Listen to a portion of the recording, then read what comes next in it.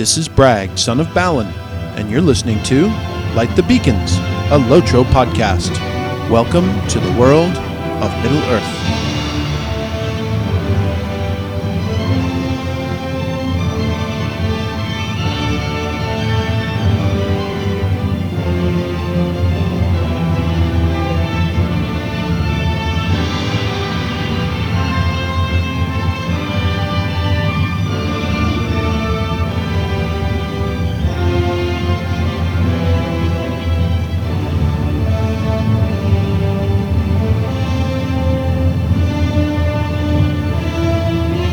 Beacons of Minas Tirith!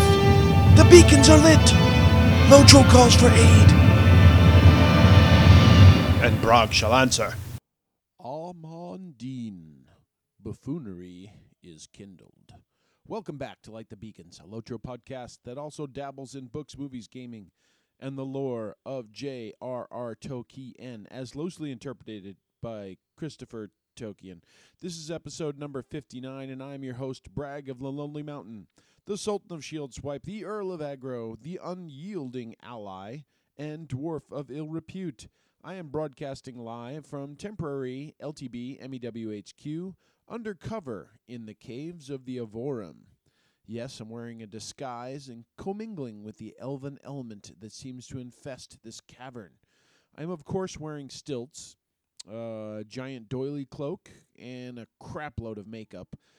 There is some decent stonework down here, but it's ruined by all these archy wooden carvings, Christmas lights, glowing pergolas and arbors and argolas and pergolas, and just a lot of stuff and nonsense, really. Apparently, the elves here are supposed to be hanging around secretly guarding the port of Edelond for several ages, but clearly they aren't doing a very good job since it's run over by a bunch of corsairs and brigands. I'm going to penetrate this wretched hive of scum and villainy and see what is afoot, and maybe go to the Dead Marshes, since that's here. And what else can you do in these caves? Oh, you can go get one of the missing artifacts that the King of the Dead asks you to return to him before he goes to return to the Pass of the Dead from Dor Neil as part of the prologue to that quest chain. It's usually sitting underneath one of that Argola Pergola thingamacraps down here. I'm sure most of you have found it, since you have to get it if you want to finish the meta deed in Central Gondor to get your First Age LI. Anyway, it's been too long since I've been able to join you. My apologies to all the viewers out there, and you know you're not viewers. But I've been sick, I've been injured, I've been holidayed, and just plain beaten down like a magey cur. There's only so much a dwarf can take, after all. But I am back and better than ever. So let's move on to our second beacon of Elenok.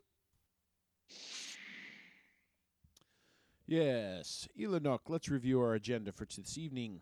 As usual, we will first deal with a lot of CRAP, corrections, retractions, and apologies from last week. So last time out, we offended Lotro Twitch streamers, Cordovan, real estate agents for dead Gondorian soldier estates, Russian raid pugs, Evendim, Blue Lady Party hardliners, and dead turtles busily decaying in Elendil's tomb, and of course elves. And to all of you, I wish a very heartfelt sorry, except for the elves. I also think I said that the next step in the instance quest path for Minas Tirith was the Dome of Stars after be the Battle of the Black Serpent, when it's actually the Silent Street. But you guys knew that already. And anything else to apologize for? No? Good. Let's go to viewer comments. Agree to disagree. You know you're not viewers. iTunes reviews. Let's check the leaderboard. Ching, ching, ching, ching. The last review of this podcast was left by Orlac of Arkenstone on October 13th of 2016. So he currently holds our high score. If you want to join this illustrious vacuum of reviewers, then please by all means continue to do absolutely nothing. In the Twitter sphere, not much. Community Spotlight. So I watched a stream tonight for a few minutes with the Maiden of Rohan and some of her various and sundry gang of thieves. And some of the usual cast of characters in the chat, including Gussie Moose and Zinger. Was fun to check in for a few minutes as they were questing in Eastern Trollshaws. I would have liked to have stayed, but that would have meant not getting this episode out, and I have enough excuses for that already. What else has been going on in the community? Well, there is another event that occurred since last I spoke with you that I did want to focus on for a minute. There was a Twitter link that I followed a few weeks back to a blog post by a longtime friend of the show, Braxwolf. And I can't remember, but I believe the name of the tweet or of the blog post at that point was, is this the end, ? Or something to that effect. So say it ain't so, Frodo. But Braxwolf basically went on to explain that, all of us must walk this road at some point, and his interest and or time and or inclination and or motivation and or sublimation has somehow waned in recent times, and he was basically hanging up his spurs and not intending to post any more blogs and or participate in any future podcasts in the community. Just so you know, Brax, I wrote a long, really poignant and witty article about our bromance in reply to your blog post, and then it wouldn't save because I could not remember my WordPress password, and I lost the whole thing. So I didn't want to type it again, so I figured I would save it for this podcast. Suffice to say, I'm very sad, but I'm sure we've not heard the last of you. And, who knows? The future is never written. Perhaps you shall return, and your passion shall be reignited at some point in the future. If not, I look forward to interacting with you on Twitter going forward. As most of you know, Braxwolf was a longtime contributor to Lotro Players, started the TGN Network, which is still going strong with a number of podcasts, including his own, which was named Beyond Boss Fights, that brought an intellectual and philosophical bent to this world that many of us have chosen to live in. And perhaps he has really gone beyond boss fights this time around. But I'm willing to bet we haven't heard the last of him. But wish you well, Brax. Thanks for everything. It's been nice, and thanks for all the fish. Moving along to something less depressing. Forums Insider. Most recent debates I've seen out there on the forums have been about the superiority of flower power versus the Tier 2 raid jewelry that is available in the game right now.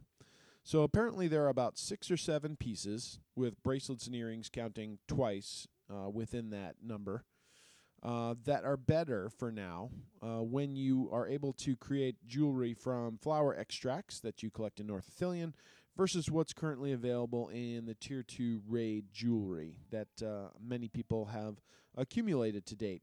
It's not a significant boost, but it's a boost.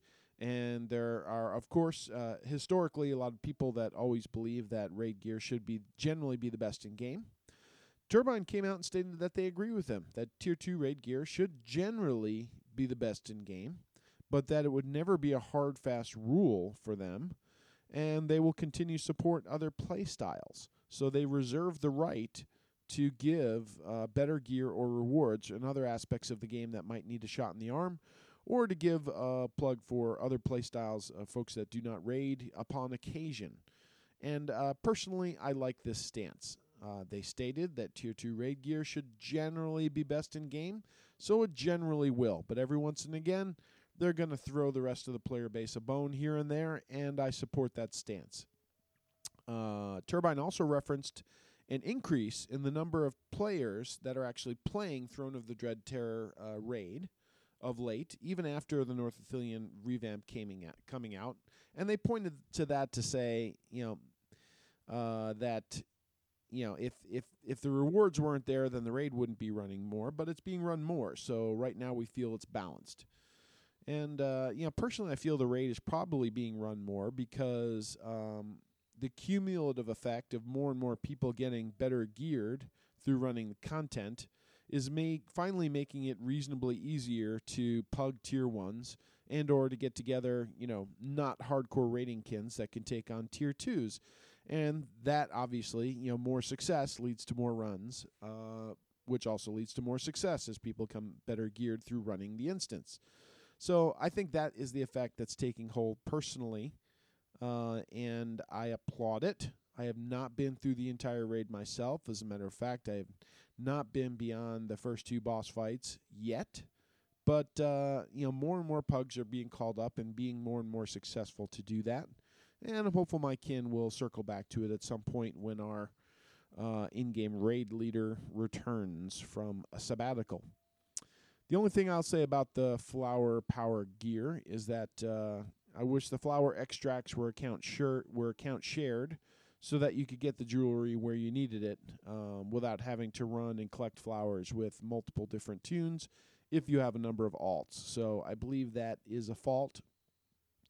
But, I certainly have enough flowers on Bragg to upgrade a few of my pieces. Hadn't really looked at it that closely till I saw this story, and now I'm thinking, maybe I should go back and take a look at that, because I bet there are some upgrades that I could do. And Woodguard doesn't need a little bit more morale packed in here and there. So, in this week's action-packed episode, we're going to, as always, talk a little bit about what we've been doing in-game. We're going to revisit our periodic series on top 10 lists to discuss some of the most difficult places to visit in all of Lotro. We're going to revisit Update 19.1 and the North Athelian expansion now that we have more significant playtime on it. And lastly, if we have any time remaining, we will pad out our runtime with useless and boring filler material. But with that, it is time to move on to our third beacon. What? Hey, watch that microphone. How about some ale?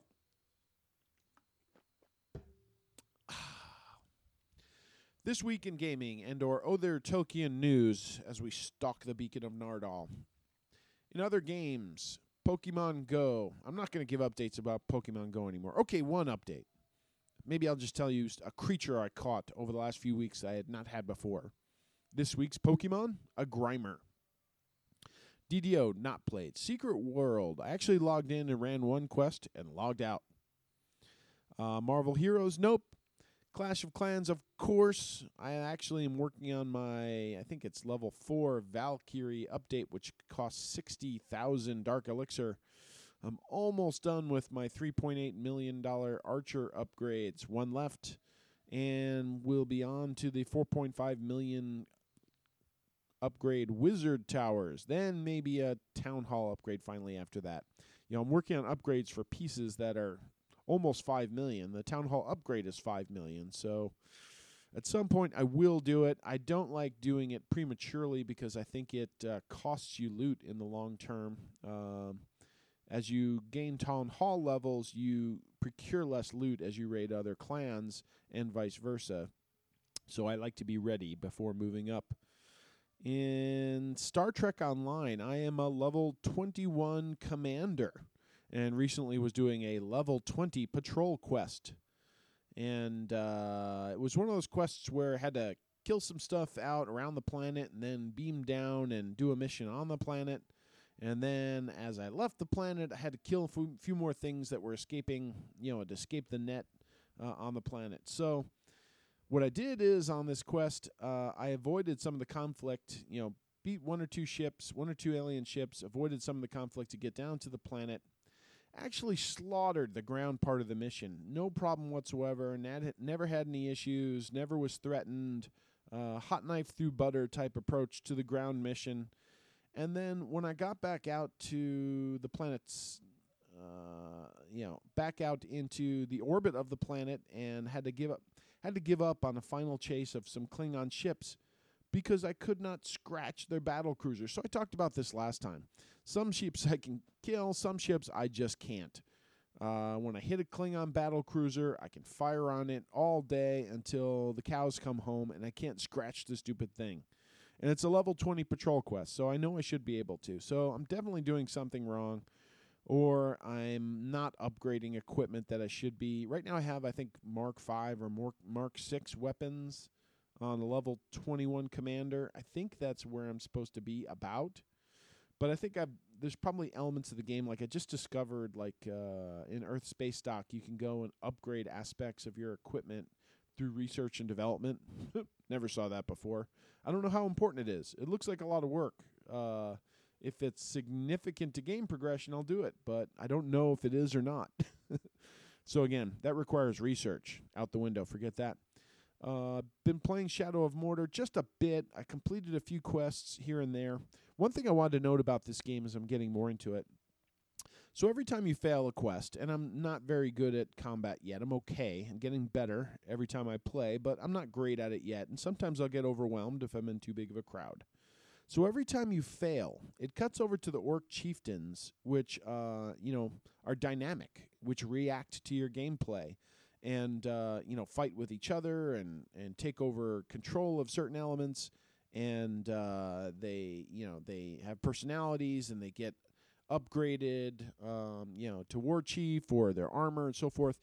So what happens is typically every time I fail, several of the orc chieftains get more powerful. And if I'm trying to do a mission and I fail 2 or 3 times, and each time the orc chieftains are getting more powerful, where does this lead to? Does it get to the point where if I'm not progressing, I can't beat any of these guys because they continue to upgrade themselves while I'm not progressing in the game? It just seems like, not only when you fail, you're making it more and more harder to finish missions with some of these orc chieftains, constantly getting upgrades, and you're not progressing in your gameplay at that point. So I'm a little worried that maybe I'm dying too much and it's going to make the missions that much harder and I'm not going to be able to get any of them done. I don't know. I thought that was a little strange. I like the idea, but maybe they shouldn't get more powerful every time I fail, because at some point I'm not going to be able to beat anybody. We'll see where that leads to. Lastly, a lot of my gameplay lately has been sunk up to Drake Uncharted 3 on the PS3, a game that I've had for years, never got around to playing.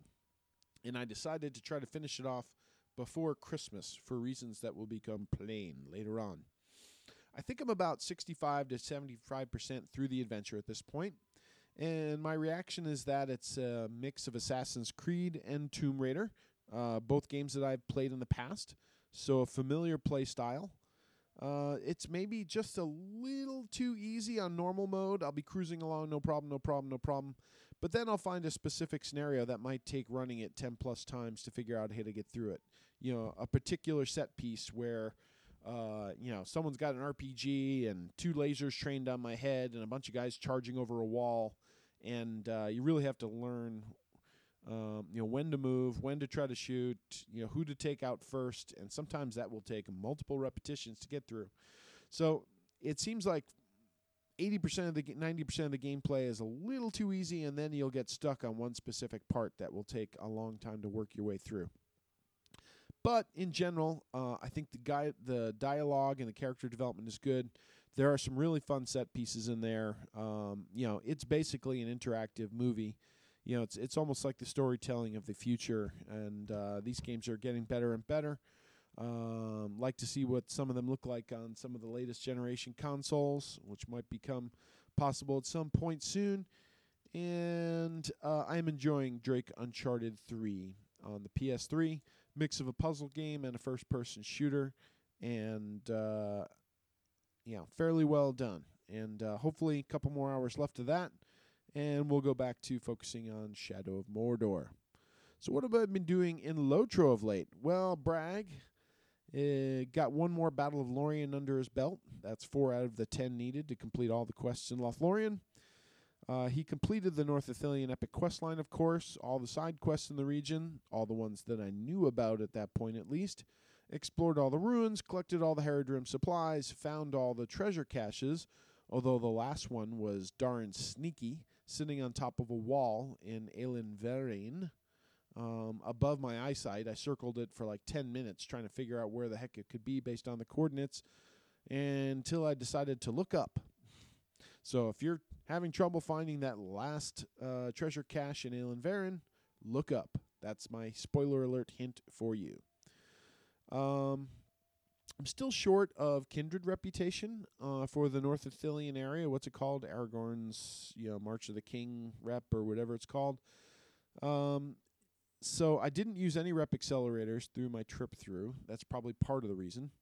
I did do all the roving threats in the area, which certainly helped.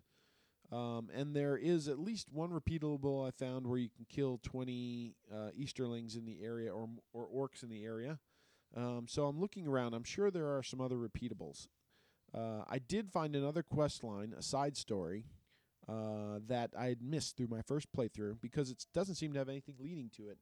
It's almost a bit of an Easter egg to find it, to come across of it. If you're interested and you haven't found it, you might want to talk to the Variags by walking north from the eastern entrance to Osgiliath along the water until you find them camped. And that will lead you through a nice little story, actually. And after I finished that quest line, that got me within about 6,000 points of Kindred, rep Kindred, with no accelerators. So I'm going to do one more pass through the region, see if I can find any more quest hubs that were hidden. And if not, we'll have to pound those dailies or maybe do a few more roving threat runs again to get to that final finish line. Not that there's anything great waiting at the end of the rep, except another full bar. You know how satisfying that is. And maybe a red fox pet, like I need another one. Bragg has also been running, just recently, ran a few Scrades, and found that, I don't know when the loot tables were adjusted, but there appears to be some good loot out there in the Scrades. We ran Ford of Brunnen, successfully tanked that, and Standard Amansul, and then got about 2 nice pieces of jewelry per run, or side items per run out of those. So pretty good loot, actually, and generally you'll get in between 1 and 3 crystals, Amphalas crystals dropping from the lieutenants as well. And then we ran Icy Crevasse with the Scrade, and was fine all the way through to the final boss fight. But as you know, Tier 3 Icy Crevasse has the most complex boss battle of any Scrade. And if you haven't done it before, it's very difficult. We had, first of all, we were only running, I think, with 9 tunes, either 9 or 10, so we were short to begin with. And we had a few people that didn't get with the program or maybe didn't understand all the intricacies, let's put it more mildly, and kept getting themselves killed rather quickly. So although I wasn't having any trouble tanking it, the reflect effects in there and some of the nasty puddle areas that drop were difficult to manage, and we actually didn't finish that one with that group. Hope to get back to it soon. If you want a challenge, that's a good one. My Minstrel completed Tier 1 run of Os Dunhath all the way through, all the different wings, including Gorthron at the end. That was fun. Actually had not done all the wings with my Minstrel before, so completed a few deeds there and got some TP. My Cappy has finished the Epic in North Ithilien. My Loremaster completed the Epic in North Ithilien. My Berg has not yet started it yet, but did a few North Carton farm runs.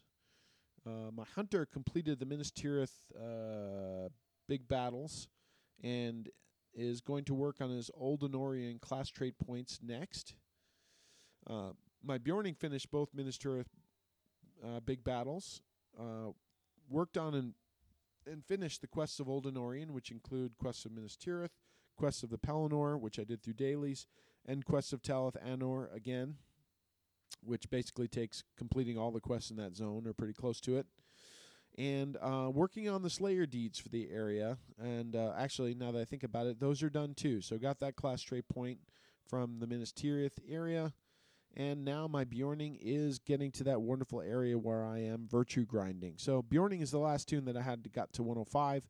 And I don't usually bother virtue grinding as I'm leveling because, you find that you will accumulate a certain number of deeds just through the leveling process. When you're totally leveled, you can go back and look and say, geez, where are we at? So I had 5 traits equipped, and they were basically all between 9 and 11, I think. So a lot of work to be done there. So I started working on my zeal, which is one of my favorite traits for all of my tunes, I think, pretty much.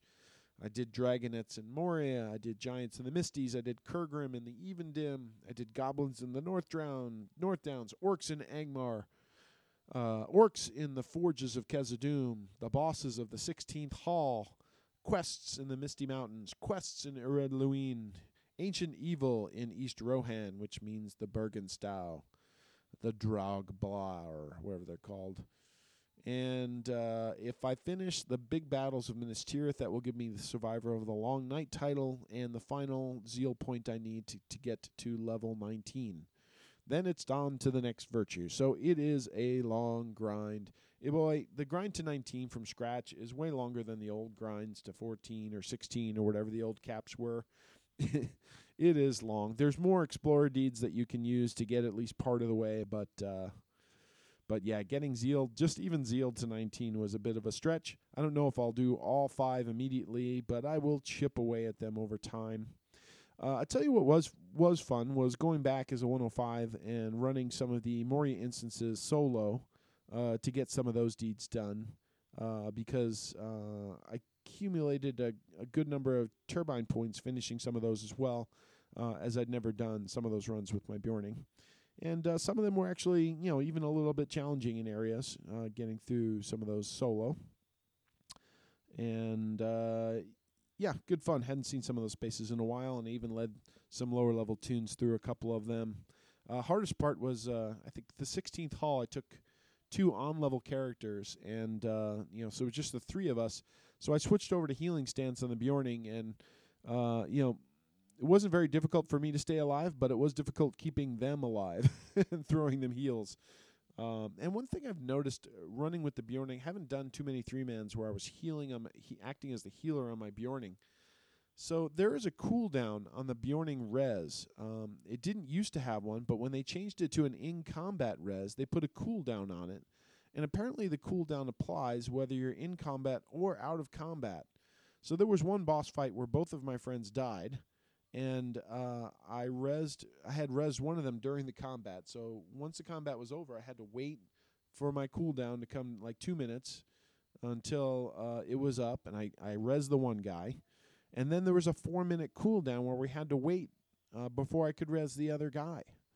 And to me, that's 4 minutes of sitting around looking at your shoes. I mean, we ran forward and killed a few more mobs and came back for him, but all the other classes that can res don't have any CD on an out-of-combat res, so I really think they need to fix that on the Bjorning. It just leads to awkward pauses if you happen to be the healing class in a 3-man or any kind of instance. That's not cool.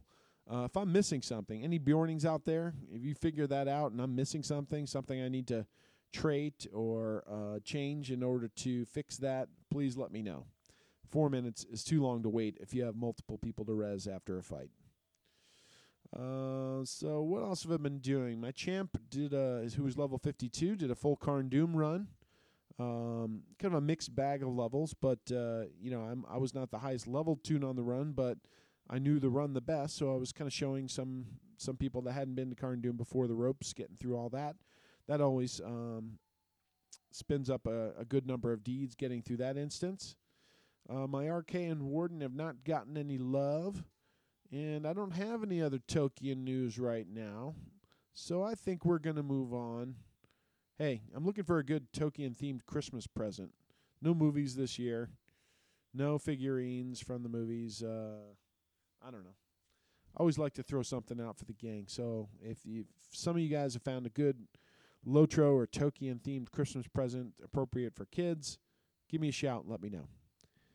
Aside from that, I think we'll move on to our next beacon.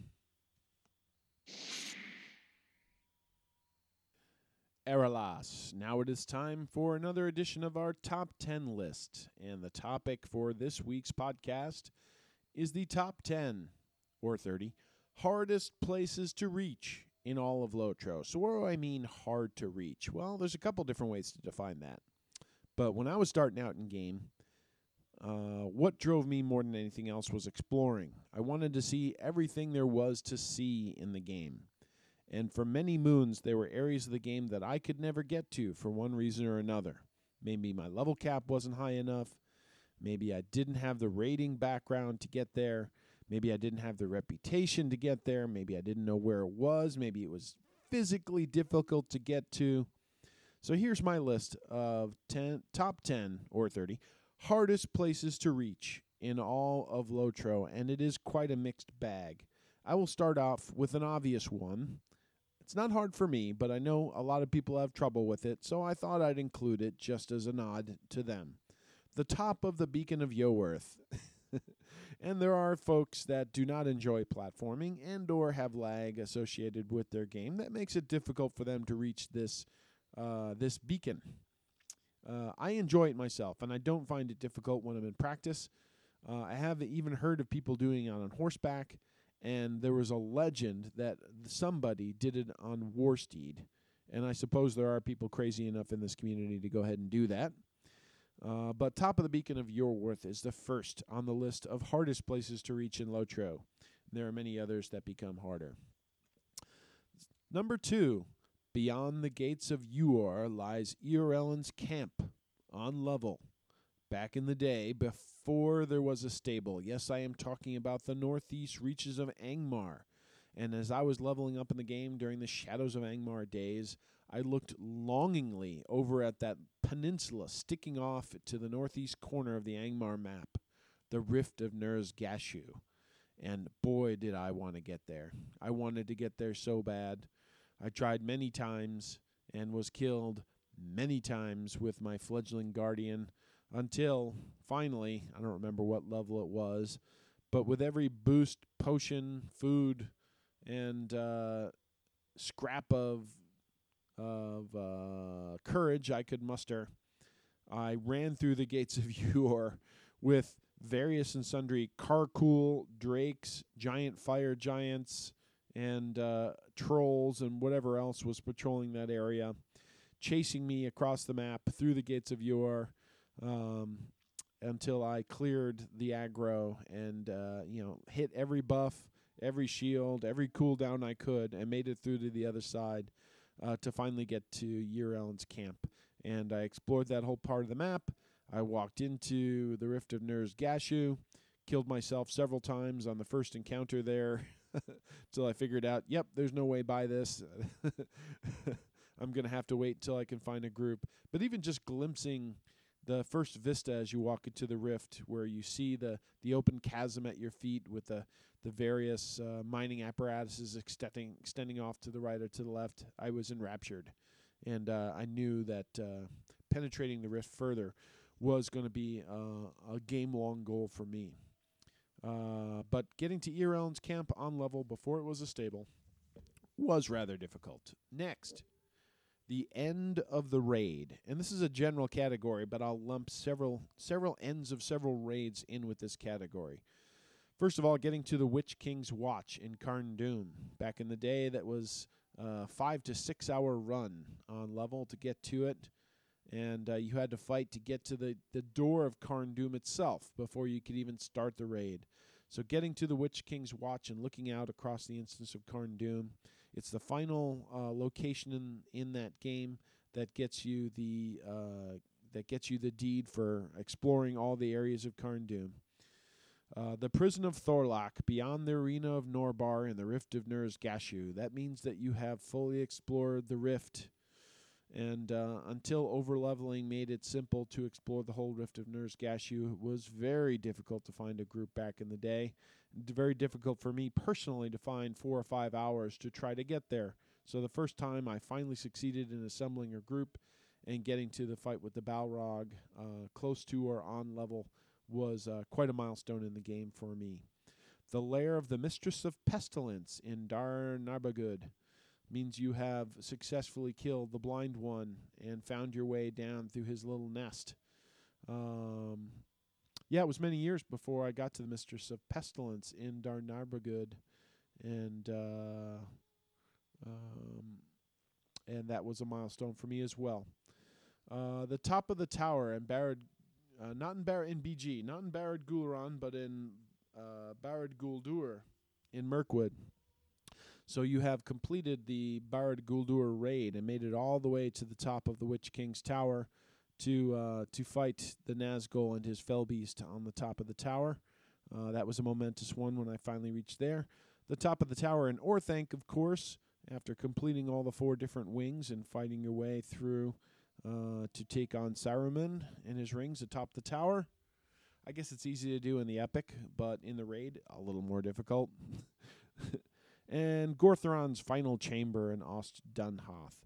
I don't even know the last room in the Throne of the Dread Terror because I have not completed that raid yet.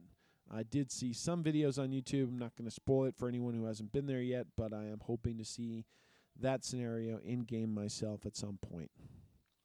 Number 4, the view from atop the Bitter Stairs outside of Heligrod as a chicken. So I started that. You said, yeah, that's not that hard. I can get up to the Bitter Stair. I've done it many times.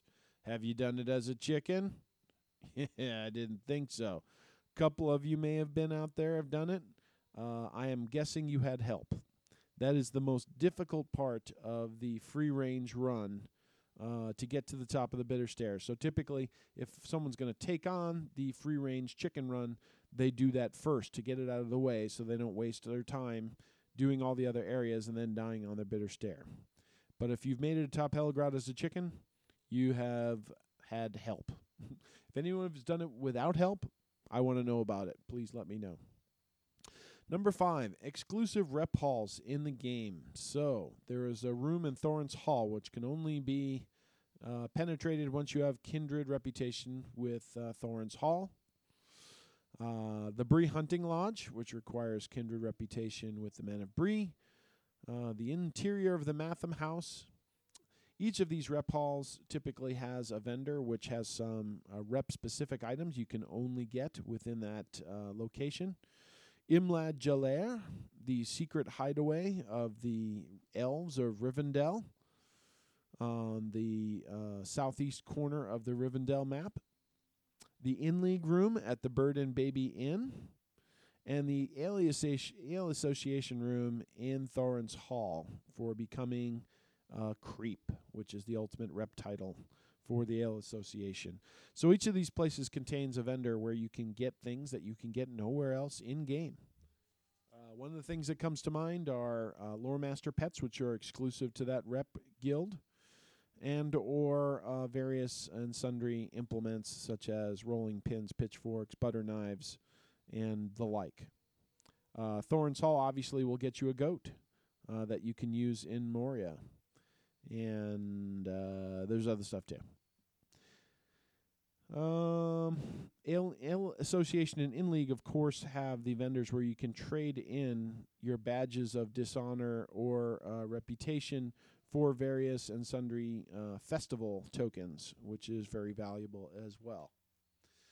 Number 6, Gryma's bank account. He is a skinflint. He will not let anyone into that vault. I've been trying for ages. Personally, I don't think he has anything in there aside from a few Rohan, Shield Maiden, girly magazines. Number 7, Torech y Bogbareth, which is the hidden lair of Bogreth, the first landscape raid in the game in Angmar, aside from the one in Imlad Balcorth. It's kind of hard to find if you haven't been there before. I can imagine being on level and stumbling around, fighting spiders every 3 feet. Most of them stealth would be a pain in the neck.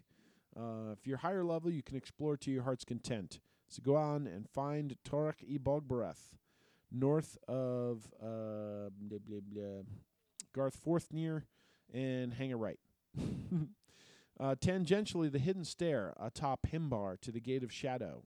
Through the caverns of Torech y Bogbareth, if you hang a left and make a jig jog and a right and another left and go up a ramp, you can find a hidden pathway to the gates of Karn Doom, so you don't have to fight your way all the way up through the camps that are outside of it to the southeast.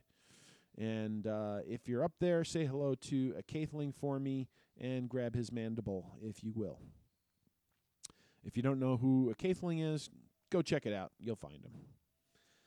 The top of the arches on the Arena of Maethad. The Arena of Maethad is in Angmar as well, in the areas of Malin Had, And it was long years until I had a burglar exploring Angmar that I figured out that you could explore the arena and actually go up on the arches that arch up over the arena of Maethad for some spectacular views of Angmar. The treasure cache of Imlad Balcorth. As many of you guys know, in Angmar, the final treasure cache you may have to find is in the glowing green area of whites of Imlad Balcorth, back above the caves, and there are various very close jumps you have to make over lakes of death in order to get to it. I resorted to checking out a video of someone doing it to figure out how to get there. I don't know if you did or if you just got summoned to it, but it can be tricky if you don't know the way. Number 10, Golem's Cave. Just because so many people get lost in Goblin Town, there are harder places to get to in Goblin Town from my perspective. Finding Thundergrot or finding your way back to the Warsteadings or whatever the case may be. But Golem's Cave is the farthest penetration and reach. I think it's easy to get to. You just go straight, hang a right. Somewhat.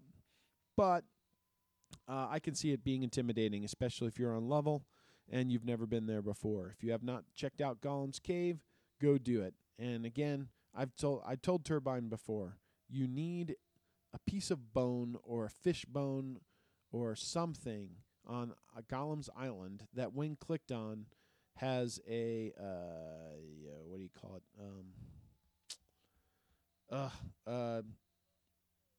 A playthrough.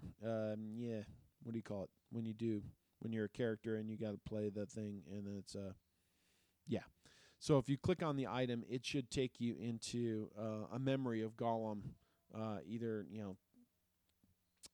first encountering Bilbo or being trapped in there or leaving or whatever the case may be. It needs to be this is going to kill me. Wait. A session play. Whew, man. Had to pause there for a minute, clear my head. So where were we? Golem's Cave. The Tavern, number 11, the Tavern atop the 21st Hall in Moria. The first time I knew about the Tavern atop the 21st Hall was when I saw someone plunge to their death jumping out of it. And I'm like, where'd they come from? Oh, that's the Tavern atop the 21st Hall. How do you get there? You need the Moria keg. It's the only way. Similarly, atop the Giant's Needle in the Misty Mountains, also reachable only by the in-league keg. The basement of Sarnur to kill Brulug, the White Drake, when on level and without Ancient Dwarf damage type. Yes, those two things will make it more difficult. But the basement of Sarnur is quite a labyrinthian cave. Getting to the bottom, especially if you don't have Ancient Dwarf damage, can be a hassle. If you haven't been exploring Sarnur, go check it out sometime. Atop the Holland Ridge in Eregion to get the Ridge Racer title. Many of you certainly have done that deed. Atop the Colossus at the King's Crossing in Eregion, because you can only reach it if you have one quest in your quest log. As a matter of fact, on one tune, I think it was my Bjorning, I left the quest open so that I could return to the top of the Colossus whenever I liked by clicking on the rope there. Formerly, I already mentioned this one, sort of, the entrance to Carndoom.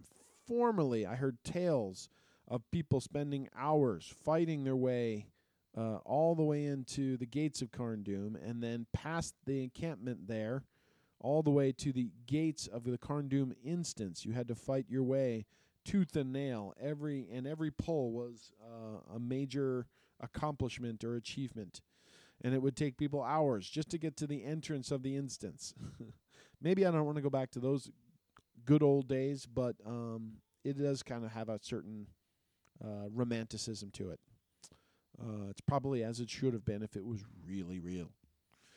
The center of the ice bay of Forkel. So you can get close if you go out to the Sarisarma instance, but I'm talking about swimming out to one of the icebergs out there in the middle.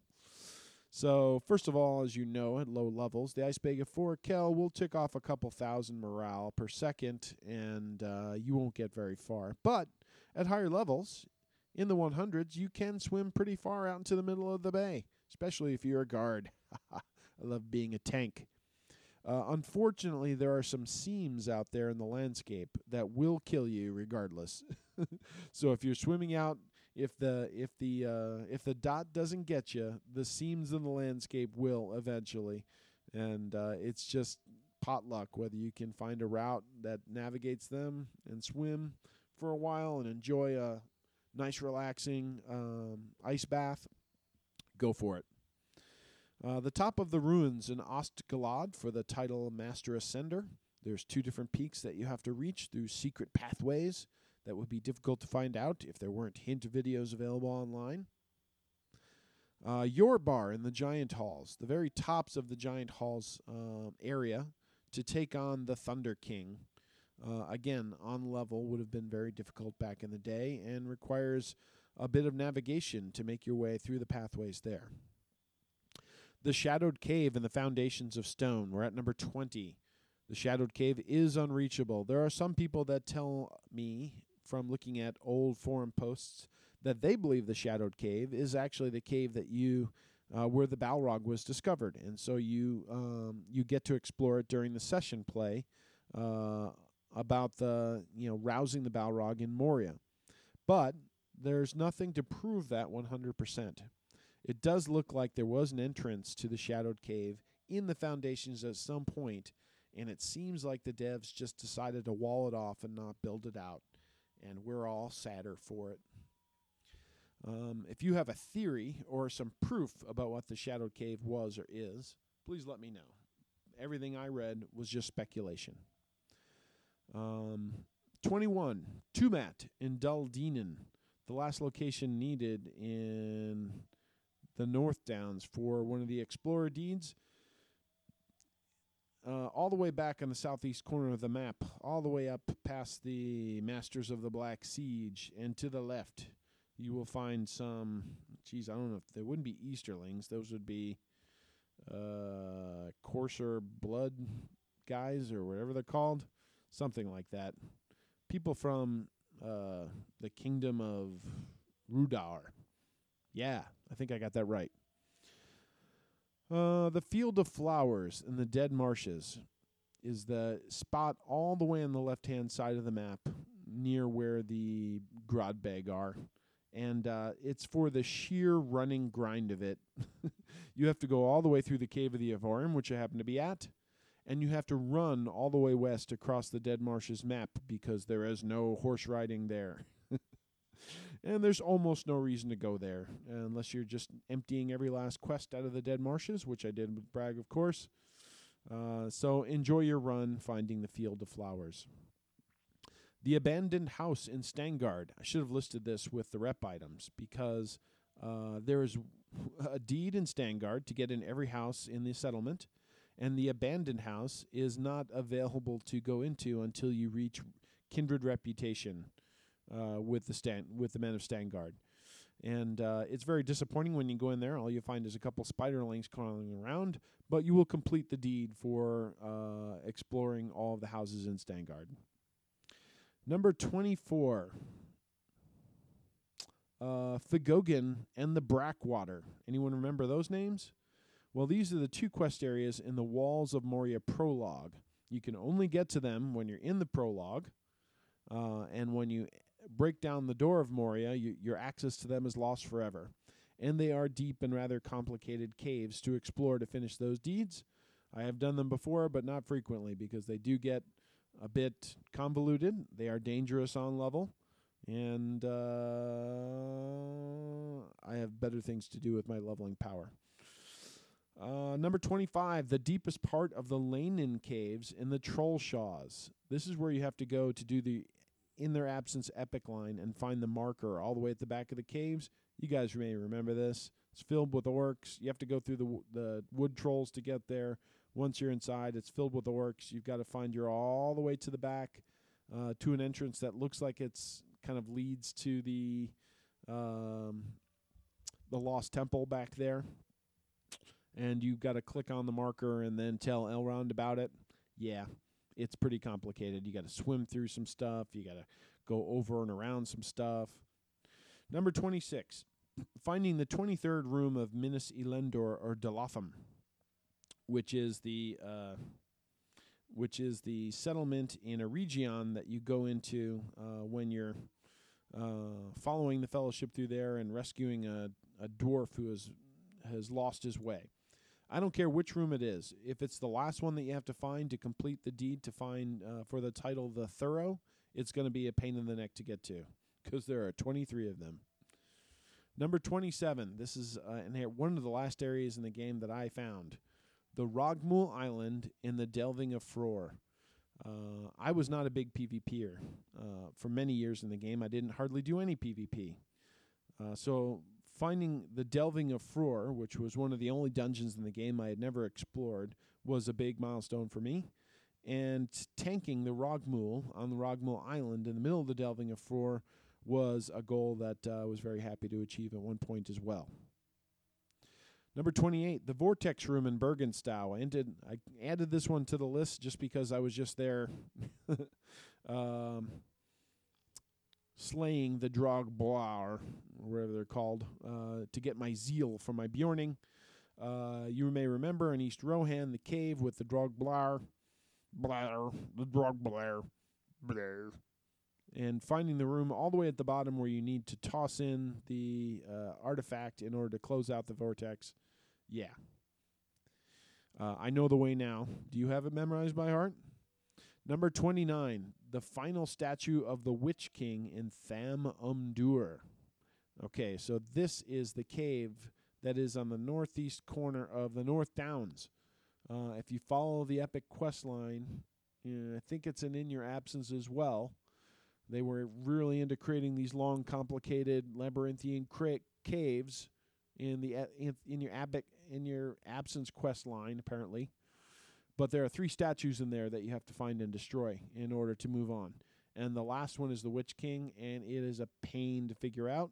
There's a reason there's a map out there for this place, people. Go use it. And number 30, the final entry in our podcast, the Isengard Tavern. If you've never seen it, then you've never been out on Bull Roarer. And the only reason I ever downloaded the Bull Roarer client was so I could say I've been to the Isengard Tavern and auto-leveled myself with everything there just for funsies.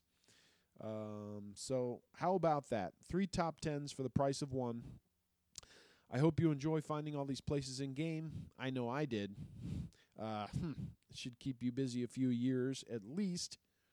And I hope it wasn't too boring. I hope it maybe brought back some memories of some stuff you guys did in game yourselves, or maybe gave you a goal of something to explore that you've never seen before. But with that, let's move on to our 5th beacon. That was a long top 10. That calls for a swig of ale. It's going to call for another ale in a minute. We have reached the 5th beacon of Min Rimon, and now the original Word from our sponsor segment. This episode of Light the Beacons is brought to you by the Committee to help build Isteron's Underwall. Friends, if we want to prevent unwanted immigration from the subterranean orcs and monsters of the East Wall section of Rohan, we need to build a big wall underground. That's where the Underwall comes in. With your support, we will build the biggest underground wall this side of the Rift of Ner'zgashu. And what's more, I guarantee you we will get the orcs to pay for it. How, you say? Details. Look, if you want to get something done, you have to say it publicly over and over, louder each time, ignoring the logic and reason of hecklers and haters. We will build the biggest and most effective underground wall in Middle-earth. So says Isteron. It's going to be huge.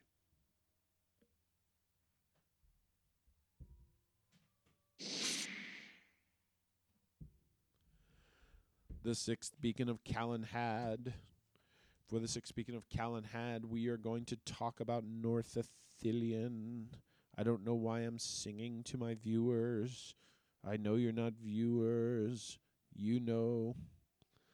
A final assessment of North Ithilien. So I have explored this content in a bit more detail, and I did want to weigh in with my opinion on a few pieces. First of all, right to the big highlight. And for me, the big highlight is a tale of 2 epic cinematics. So I'm in game, and when I'm pursuing the epic storyline, which is, of course, one of the best parts of Lotro, when they take control of my camera and start swinging it around, I am excited. That usually augurs well for what is about to happen. Some of the coolest moments in the epic storyline for me are when they use that technique to take control of your camera and swing it around and give you a sweeping vista and or focus on something that is really important that is about to happen. And there are two epic cinematics in this part of North Ithilion's epic quest line.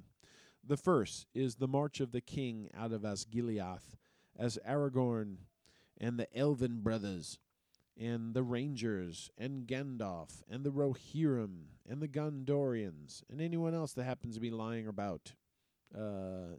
Maybe a Pippin here and there, or elf or dwarf. When they come marching out of Osgiliath, they swing the camera back to give you a large overhead view, and you see the ranks of soldiers, and the music that is playing is epic, and you can look at the two statues flanking the advance of the soldiers as they march out of the destroyed city on the way to their doom. It's a great moment. The second, and perhaps more importantly, the scouting of the Black Gate. Those of you who have finished the epic quest line know that there is a final quest waiting for you there to scout one of the Towers of the Teeth flanking the Black Gate. And as you approach it, you get a sweeping, dramatic, exciting view of what is in store for our heroes around the corner. And it is awesome. We have been waiting. This is a moment that the devs had to know this. It's been 9 years in the making. Since we were born in Archet, or in Ered Luin, or in Celandim, or in the Shire, wherever you have started your journey, this was the moment that you were waiting for, the Black Gate of Mordor. Well, until we get to Orodruin, at least. But the way they brought the view of the Black Gate into view with the orcs marching in the pits and valleys. I don't know if you noticed there's Nazgul flying above it, and there's also one sitting on a rock down to the bottom left, and he's, reaching back his head and roaring as the Nazgul thrusts his fists. It was exciting. It was a goosebump moment, and I hope you enjoyed it as much as I did. So North Ithilien, aside from those two cinematics, let's get down to a little more brass tacks. It's a beautiful landscape that is somewhat unique to the game, which I enjoyed very much. But it's got two big problems. The two big problems are getting down when you're up, and more problematically, getting up when you're down. So if you've been questing in this area, you know that obviously we're reaching the foothills of the the Mountains of Shadow, and so we're gaining altitude as we're flanking the mountains and heading north towards Daggerlad. And but there are certain quests that take you down into the lower reaches, kind of more towards the river, towards Cair-Andros, towards Osgiliath, and towards the plains of Cormallen in open fields. And you have to traverse these areas back and forth for some of the quest hubs. And finding a way to get back up to the top of the hills when you're at the bottom is a pain in the neck, okay? I'm sure some of you guys have done this. You're running up, you're like trying to find a place to cut through over the rock. You hit a river, you got to jump across the river, you got to go back up and around. It is a hassle. So I'm sure as I get to know the landscape better, the problem is I'm looking for shortcuts. I know the easy way to go is follow the road up and around. It's longer, right? I'm looking for shortcuts, and I'm not finding many. So it's a pain to get up and down from the lands drop, I'll call it, that kind of cuts through the middle of the zone. But aside from that, it's a beautiful landscape. There's some great storytelling in here with side quests. And spoiler alert, if you don't want to hear some of these, I'm not going to give details, but I'm going to name some names. The head of the Fell Beast that we take into the lore scholars. First of all, that's not going to cause some issues. You think they'd put that in the game if they didn't have plans for it at some point? So I think we haven't heard or seen the last of the head of the Fell Beast. in my viewpoint. I think it will be waiting for us at some point with some little issues or concerns to address. That's just my prediction. We'll see if that comes true. The funeral pyre of Snowmane, the horse of Theoden and his bane, the orcs that now are in the sewers of Osgiliath, a bit of a role reversal from when the orcs were up topside and the rangers were down there. The small instance with Gandalf and Aragorn to destroy the bridge of Minas Morgul, very exciting, especially a certain stairwell off to the left that seems to trail up into the depths of Cirith Ungol. I spent several minutes on my horse trying to figure out a way to jump over those rocks to see if I could get up there, but no dice. The Lost Mumakil quest I thought was particularly interesting. The cave that contains the broodlings of Cirith Ungol, a bit of foreshadowing there. The very long and involved and dramatic quest to reclaim Caer Andros with the mom and son that you befriended in wherever that place is, Talith Anor, was interesting. And then there's just when I thought I'd gotten all the quests done, there's the last one that I found just recently today that I mentioned earlier, with what I would call the Viagra crew. I'm sorry, Variog's crew. So again, north from Osgiliath along the riverfront, you will find them camped, and they will have a little sideline quest for you to pursue to explore their disagreements with the Kundalar. From a reward standpoint, the epic rewards that you get are just okay. The end cloak that you receive is teal. It's not as good as the gold cloak from the Minas Tirith epic, as far as I'm concerned. You do get a nice emote. By the way, if you haven't played it multiple times, you'll notice it plays 4 different tunes. If you play one after the other, which is kind of cool.